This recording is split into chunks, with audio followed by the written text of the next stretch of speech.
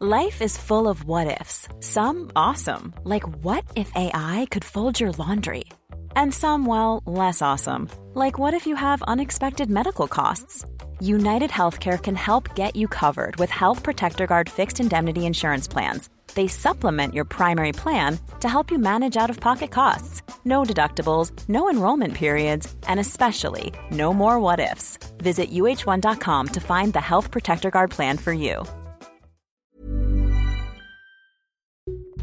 Hey, welcome back to the Webby podcast. This episode is a really special one because today is the 22nd annual Webby Awards, and that means tonight we are honoring a room full of this year's amazing projects, internet wizards, and innovators.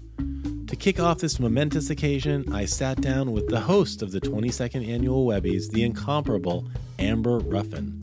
Aside from being an incredible host, Amber is a talented comedian, improviser, and writer on Late Night with Seth Meyers. Her work ethic has taken her to amazing places like Chicago and Amsterdam's well-respected improv circuit, Los Angeles, and beyond. Last week, I sat down with Amber and we talked a bit about growing up in Omaha, Nebraska, and quickly dove into her epic journey to late night, what it's like working with people like Seth Meyers and Michelle Wolf, her favorite parts of internet culture, and what she's looking forward to at this year's Webby Awards. I'm from Omaha, Nebraska. Yeah, no one, maybe I have met two people outside of Omaha, Nebraska who are from Omaha, Nebraska. Yeah, so it's like a place where most people stay, or they just don't come to New York very often? Because it's so wonderful. So why did you leave? I live there forever, because what I just said was a lie. I grew up in Omaha, and then I moved to Chicago to become an improviser. Okay. Then I got a job at a place called Boom Chicago in Amsterdam. So then I lived there for 2 years. Then I called the second city in Chicago and asked them for a job, and they gave me one in Denver. So I moved to Denver, and then I got a job at Second City Main Stage in Chicago. So I lived there, and then I missed Amsterdam so bad I had to go back. So I went back to Amsterdam for 3 years that time. And then I moved to LA to die. And that's when I got this job. How did you, tell me this though, you're growing up in Omaha. Maybe I'm wrong, tell me if I'm wrong. It's probably not a rich, vibrant improv scene as a young person to be like exposed to be like, I want to be a writer and an improviser. How did you decide to do that? Like just going to Chicago for the first time? We had a tiny improv troupe. In Omaha? In Omaha. And, we would go to Chicago for the Chicago Improv Festival, which is, I can't recommend it enough. It is the best thing any improviser can do. You have to go. So we went to the Chicago Improv Festival, and Sharna Halpern, the lady who runs I.O., which is a improv theater, said that I need to move to Chicago, and if I did, I would get a full-time job as an improviser. And even still, there's only like 20 of those in like the world. Yeah. So I had to try.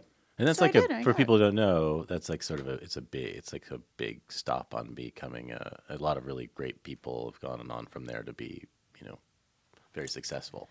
Yeah, I.O. So it has some like pedigree right? Yeah, it does. And so does Boom Chicago in Amsterdam. Is it connected to Chicago in Amsterdam? It's just coincidence that you went from Chicago to Boom Chicago? Yep. Okay. It's just coincidence. All right. How did you like Amsterdam? I loved Amsterdam a lot. It was, just like a bunch of wild children. Because there aren't really a lot of like repercussions for your actions. you could really go, you could show up to Amsterdam and act however you want to act. And I did for years. It was the best. Is it hard to tell jokes and be funny for Dutch people, or different? Or it takes an adjustment for sure, but once you get it, it's real easy. Like, they like American humor for sure, but they also like British humor. They like that German stuff. They like that French Jerry Lewis mugging stuff that they still do on their sitcoms and stuff over there. They also like the like loud comedy which is like kind of, people would call it lowbrow, where it's just like yelling anger. Right. And that we don't have a lot of that here. But that is a thing that happens in a lot of countries. Interesting. And they love that too. You cannot miss with those people. They love every kind of comedy. They really do. And I think it's because their entertainment is so small. They have so few, sitcoms and stuff that they import a lot of comedy. So they just get all of it. You've acquired this set of comedic skills for different nationalities, which is really interesting and probably unique. Yeah, definitely. I would say most writers on late night probably are not super well versed in comedy for Germans. Yeah, Germans are oddly the best audience. You'll love a group of Germans. They're so happy. I don't see why, but they're just really happy dudes. I think it's because their food is so delicious. So then you said you went to Die in Los Angeles. I went to Die in Los Angeles. Yeah. Man, it was horrible. Well, you sort of doing the thing of going out and seeing if you could write for shows and stuff like that. I went out there and was like, I have to try. And I tried, and it was just sad. The only thing there is to think about or talk about or do is industry stuff. Right. And it stinks. Like here in New York, you can have friends who are, regular people who aren't like attention-starved actors, which I am. But also everyone moved there to pursue their dreams and they're working so hard. And that pace is just sad. What's it like? I mean, you must go back to LA sometimes now, I would imagine, right? I go back to LA all the time. And frankly, I would rather live in LA because LA, while you are poor and struggling, is terrible. But if you have your head above water, even the littlest bit, it's fun. Right. I spent all that time in Chicago, but now everyone I came up with in Chicago now lives in LA. All of them. Maybe I know 12 people in Chicago, and it used to be 1,000 of us. So 1,000 of my friends moved to LA, and I really feel like when I go there, I'm going to say honestly, 60% of every human being I know lives there. Yeah. So it feels really nice to be there for that reason. That's nice. So tell me about, how did you get the job on late night? I went to New York to audition for SNL, and then I didn't get SNL, and I could have died. I was so sad you wouldn't believe it. Yeah. But, only for 3 days, because then 3 days later, after I was like, oh, okay, I guess I'm just going to live in L.A., and I'll just live like this forever. And we'll talk, if you don't mind, we talk about it a little bit, because I would just imagine, never having gone through it, but that's sort of the pinnacle improvisational thing you probably always hope to try out for and do, right? Sure. Well, yeah. Sort of you got your shot. And yeah, I had sent them tapes before, and honestly, remembering them, they were just awful. It was terrible. Oh my God. Every once in a while I will, and this is true, I will think about the tapes that I sent them and physically cringe. Oh my God, what horrible work I sent those people. But they had you come out anyway. It couldn't have been that bad. That was years before. Okay, yeah. So then I had, they had showcases in LA. So I put together what I thought was great. I still stand by it. Great bits for my SNL audition, and we had 2 or 3 different showcases in LA before we went out to New York. And I thought what I did was great, and I felt so safe because all of the people auditioning were our little buddies. It was very fun. It was a very good time. So late night and SNL, lots of connections there. Was it somebody who saw you there that reached out to Seth and the team and said they should talk to you, or how did that come about? Oh, Seth Meyers used to perform at Boom Chicago in Amsterdam. Oh, so I had wow. met Seth. didn't know that. I knew him. He had seen me perform for years. Oh, cool. So it was probably him who got me that SNL audition in the first place. And then I suppose I didn't get it. So then he was like, she would do great in the writer's room at late night. Yeah. Yay. Awesome. That must have been like a great feeling. Oh my God. I mean, straight out of the gutter. I couldn't have been sadder. And then that's not true. Because you know what? I was a nanny to a perfect little baby and I still love him so bad. Oh my God. I love that baby. So I was holding my precious little tiny baby boy and on the phone with Seth, who I thought called to tell me that he was sorry that I didn't get SNL. And I kept being like, oh, that's so nice. You didn't have to call. But that wasn't why he was calling.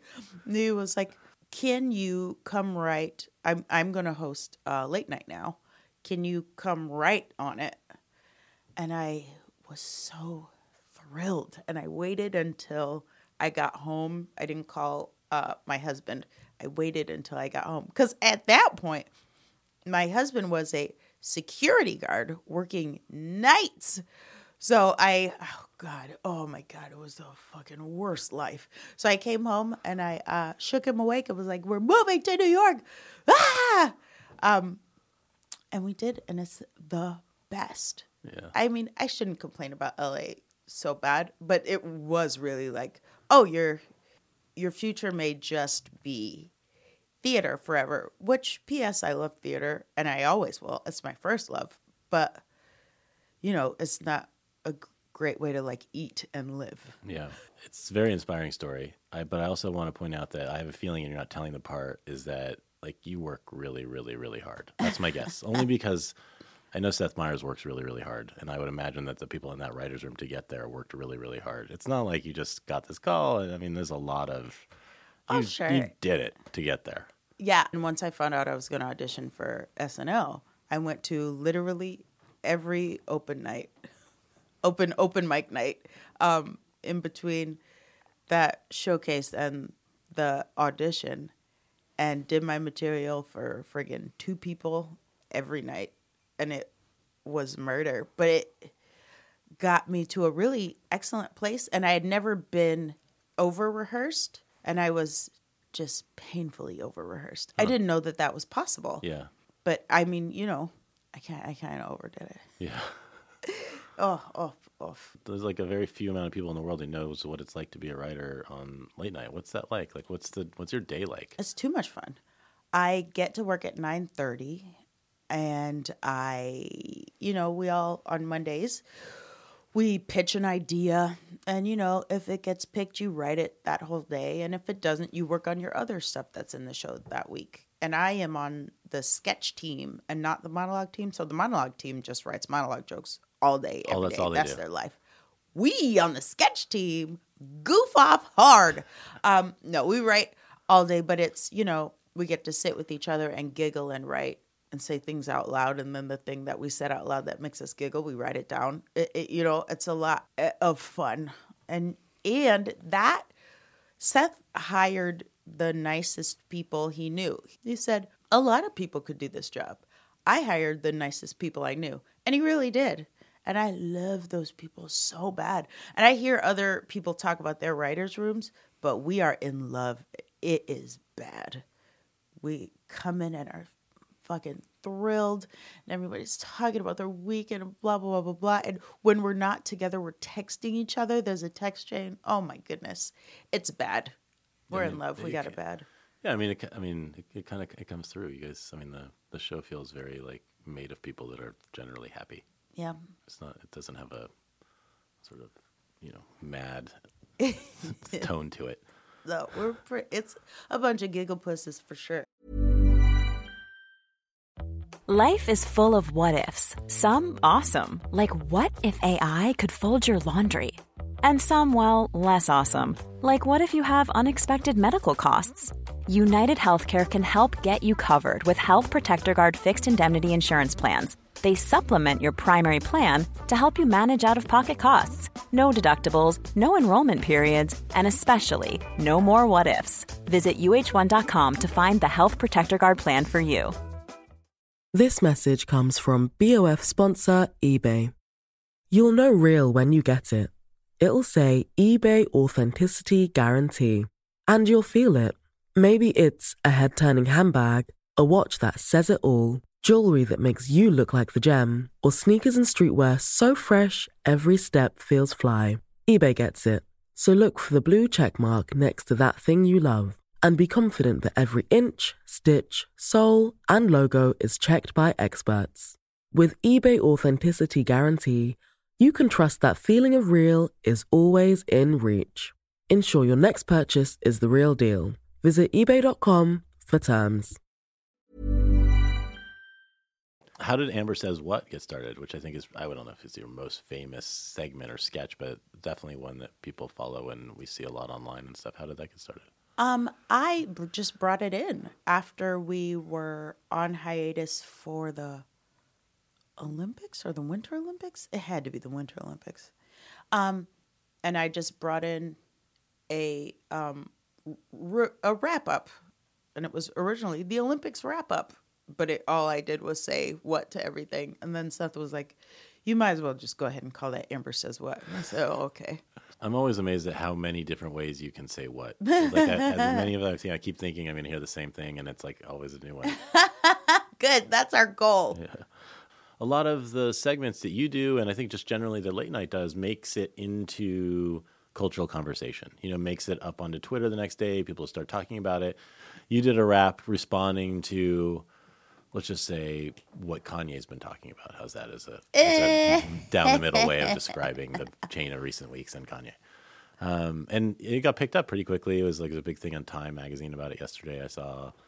Is that something you guys are trying to do? Is that something you're trying to do? Is like, get it from also doing something for the audience, obviously, and for the people who are watching at that time, but also having some sort of perspective on what's going on that becomes part of the rest of the world? No, I mean, sure, maybe, but I don't think so. I think it comes from me being like, I am goofing off real hard, but I'm never telling a lie. The thought of Kanye saying that and children hearing that and then going to school and being discriminated against and walking home from school and not being able to go into the 7-Eleven more than one at a time and stuff, and thinking that children are going through that, going, well, this is on me because Kanye said this isn't a thing, and I'm making up all of this discrimination. It's all in my head. The thought of a child thinking that makes me sick to my stomach. And so I had to, that was straight bubbling over. I just hate the fact that he said that so bad. And that's where anytime you see, Jenny or I or Seth on the show talking very passionately about something, it is because we feel like we have to say it. Yeah. And it is weird that there is this, I certainly don't feel obligated, but it's not like you're like, he said something, we need to take on that. It was you viscerally had a take on it. Yeah. Yeah. Boy, oh boy, so mad. I'm still a little mad. It was a very funny bit though. Also. Oh, good. Yeah, I mean the dancing, and I mean it's it's very funny and poignant. Oh, good. Let's talk a little about the internet. Never heard of it. What do you think? What do you think about what's going on the internet these days? Are you like, you have a pretty active Twitter feed? I love Twitter. I will sit and read it forever.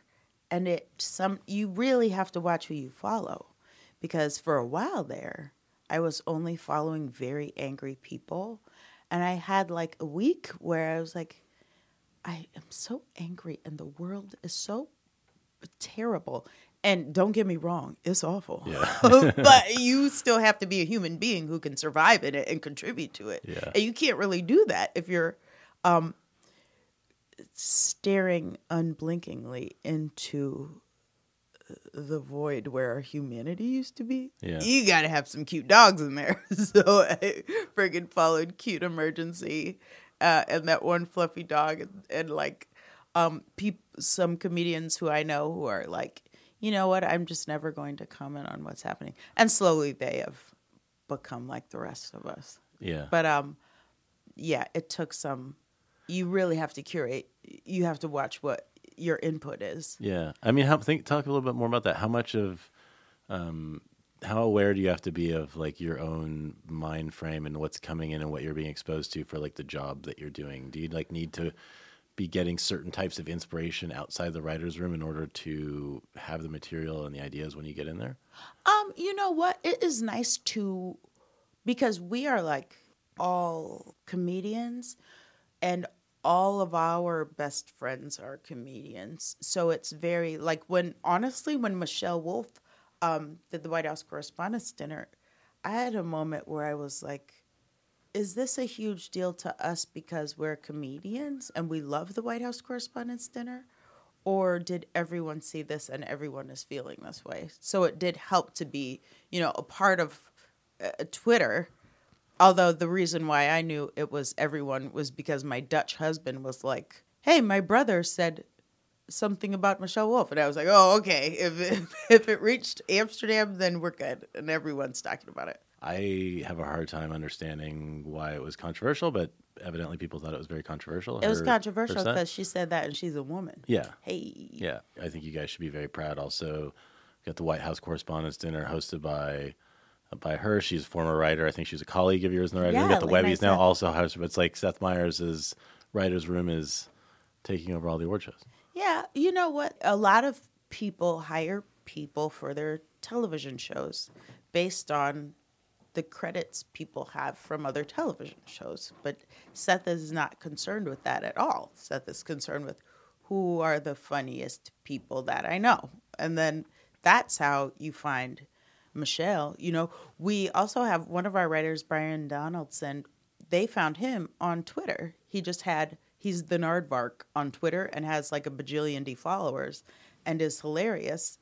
And he was a IT guy in Peoria. And then he had never been to New York. And now he lives here and works at Late Night Seth and writes jokes all day. That's amazing. Yeah. It's the best. That's the best part of the internet. I forgot how this started. I was asking you what you thought about Michelle Wolf. Oh, my God. She's my favorite. She's my little friend. I love her so bad.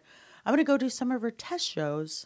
I'm going to do one on the 10th. Because she has a new Netflix show coming out, right? She has a new Netflix show coming out. And talk about work hard. Michelle used to come to work. We work from 9 to 6:30. We start taping the show. So she would work first of all, she got promoted to script supervisor. She would come in, work all day, and then do 2 or 3 sets at night every single day. Wow. And every once in a while, I would be like, let's go out and get a drink. And she'd be like, well, I have 2 sets or I have 3 sets. And it's like, why do you have all of that? You need to breathe. But she absolutely doesn't. I don't know if she sleeps. I think today she's running a 50-mile race. Stop it. She is an Come on. insane person. Oh my gosh, that's just making everybody look so bad. Yeah. Oh. Yeah, she really just has decided, I'm just going to work myself to death, see if I can't die at 35. So do you have any takeaways from her monologue that you're bringing into or thinking about for hosting the Webbies coming up here? Oh, no, Jesus. Michelle and I are all the way different, which is why I love her so bad, because she's cold-blooded. I mean, not as a human being, but she will say a mean thing like a mug, does not give a rip, which I love. But I kind of do give a rip, and I would die if I said something that made someone feel bad. Like, I'm kind of that type of dude, and she is very not. Yeah. So I think that's why we go together so well. But do I have any? No. I mean, no. I do feel like she's kind of pushed the needle as far as what fucking constitutes meanness. Like the very concept of meanness, she took it and moved it a couple inches. I mean, that is how like insane what she did was. Yeah, I'm just thrilled for her. I spent a lot of time being thrilled for her. My husband, I know a lot of people who, from Chicago, who have, or Boom Chicago, like Jordan Peele, Seth, and Kay Cannon, and Jason Sudeikis, like people who have come up, and made a real name for themselves. But my husband, doesn't know a lot of these comedians. But Michelle, he knew from work, from the second she got the job. So this is the first time he's ever seen a person become famous, and he's just over the moon. I thought you say he was terrified for you. No, he's thrilled. But it's cool. like cool. It's like, hey, I finally know a famous person. I'm like, well, we meet a couple every once in a while. He's like, yeah, but I knew her when she was normal. I'm like, oh my gosh. So tell me about your approach to hosting the Webbies. Are there any winners you're excited to, not like in a meet thing, but that you're excited we're honoring, or any of the work that you admire? No, I don't really care for these people. I'm just kidding. All right. FKA Twigs. Oh, yeah. I mean, geez Louise. Jesse Williams, I'm also thrilled to meet. There's a few people here at our office that have been making heart signs, a lot when his name is brought up. Just saying. I'm a huge Grey's Anatomy's fan. I have it bad. But I'm also a huge fan of his friggin' activism when he told it like it was. Where was that? Where was he when he was like the BET Awards? Yes, right? the BET Awards, and I was like, I can't believe amazing. this man is saying this. And that was great. And then I was like, oh my gosh, I love you so bad, I'll love you forever. And he hasn't stopped. Yeah. Talk about put your money where your mouth is. He is not messing around out there. There's a lot of winners actually. I think every year, but this year also, where if you really focus on what they're doing, it'll make you just cry in the middle of the street. If you you know what I mean? It's happened to me. Yeah, but it should. There was a lot of that here. Yeah. I am so thrilled. I mean, and also where else are we gonna give them their due? There aren't a lot of awards for stuff like this. Yeah. It is so nice that they get recognized for even there aren't a lot of awards for being an innovator. Yeah. Friggin' FKA Twigs is an innovator. Yeah, she's amazing. It's it's very exciting. I'm very excited. Cool. We're excited to have you. Not as excited as I am. I don't know about that. We'll see. I'll fight you. We'll have a mutual who's more excited club. Yay! Oh, it's a club. So you're writing this show all day long, Yeah. and then you're writing the other thing you're writing on the side. I write on Late Night Seth. I am a narrator for Drunk History, and that's my friggin' favorite goofiness. I write for a show called Detroiters on Comedy Central. Detroiters is a show about two ad men from Detroit. With Sam Richardson and Tim Robinson is the most fun. I am writing that other show. Did I say that? I'm working with Bill Brown on a musical called The Wiz, and I'm working to rewrite The Wiz. I've never heard of that. It's going to go up this summer at the Muni in St. Louis, and then we're going to see if we can't get all the way to Broadway. Amazing. No pressure on that, by the way, rewriting The Wiz. I know that's right. With the man who wrote The Wiz. Me and the man who originally wrote The Wiz sat down, and I was like, maybe the Munchkins fart? Just kidding. They don't fart yet. Amber Ruffin, we are super excited to have you hosting the 22nd Annual Webby Awards tonight. Yeah, my butt just looks so beautiful. Yeah. Thank you so much, and good luck. Break a leg, I guess. Yay, I'll break both. Thank you. Thank you. I want to say a huge thank you to Amber for sitting down with me, and most of all for hosting this year's show. She's hands down one of the nicest people and best hosts we've had for the Webby Awards. You can follow her at Amber M. Ruffin, AmberMruffin, and check out her hilarious Amber Says What segments and more on Late Night. Stay tuned to watch her host the 22nd Annual Webby Awards tomorrow, May 15th at webbyawards.com. Our producer is Sebastian Ade. Our editorial director is Nicole Ferraro. Research and writing by Jordana Jarrett. Music is Poddington Bear. Claire Graves is the CMO of Compostable Pasta Straws. Thank you so much for listening. We'll be back here next week.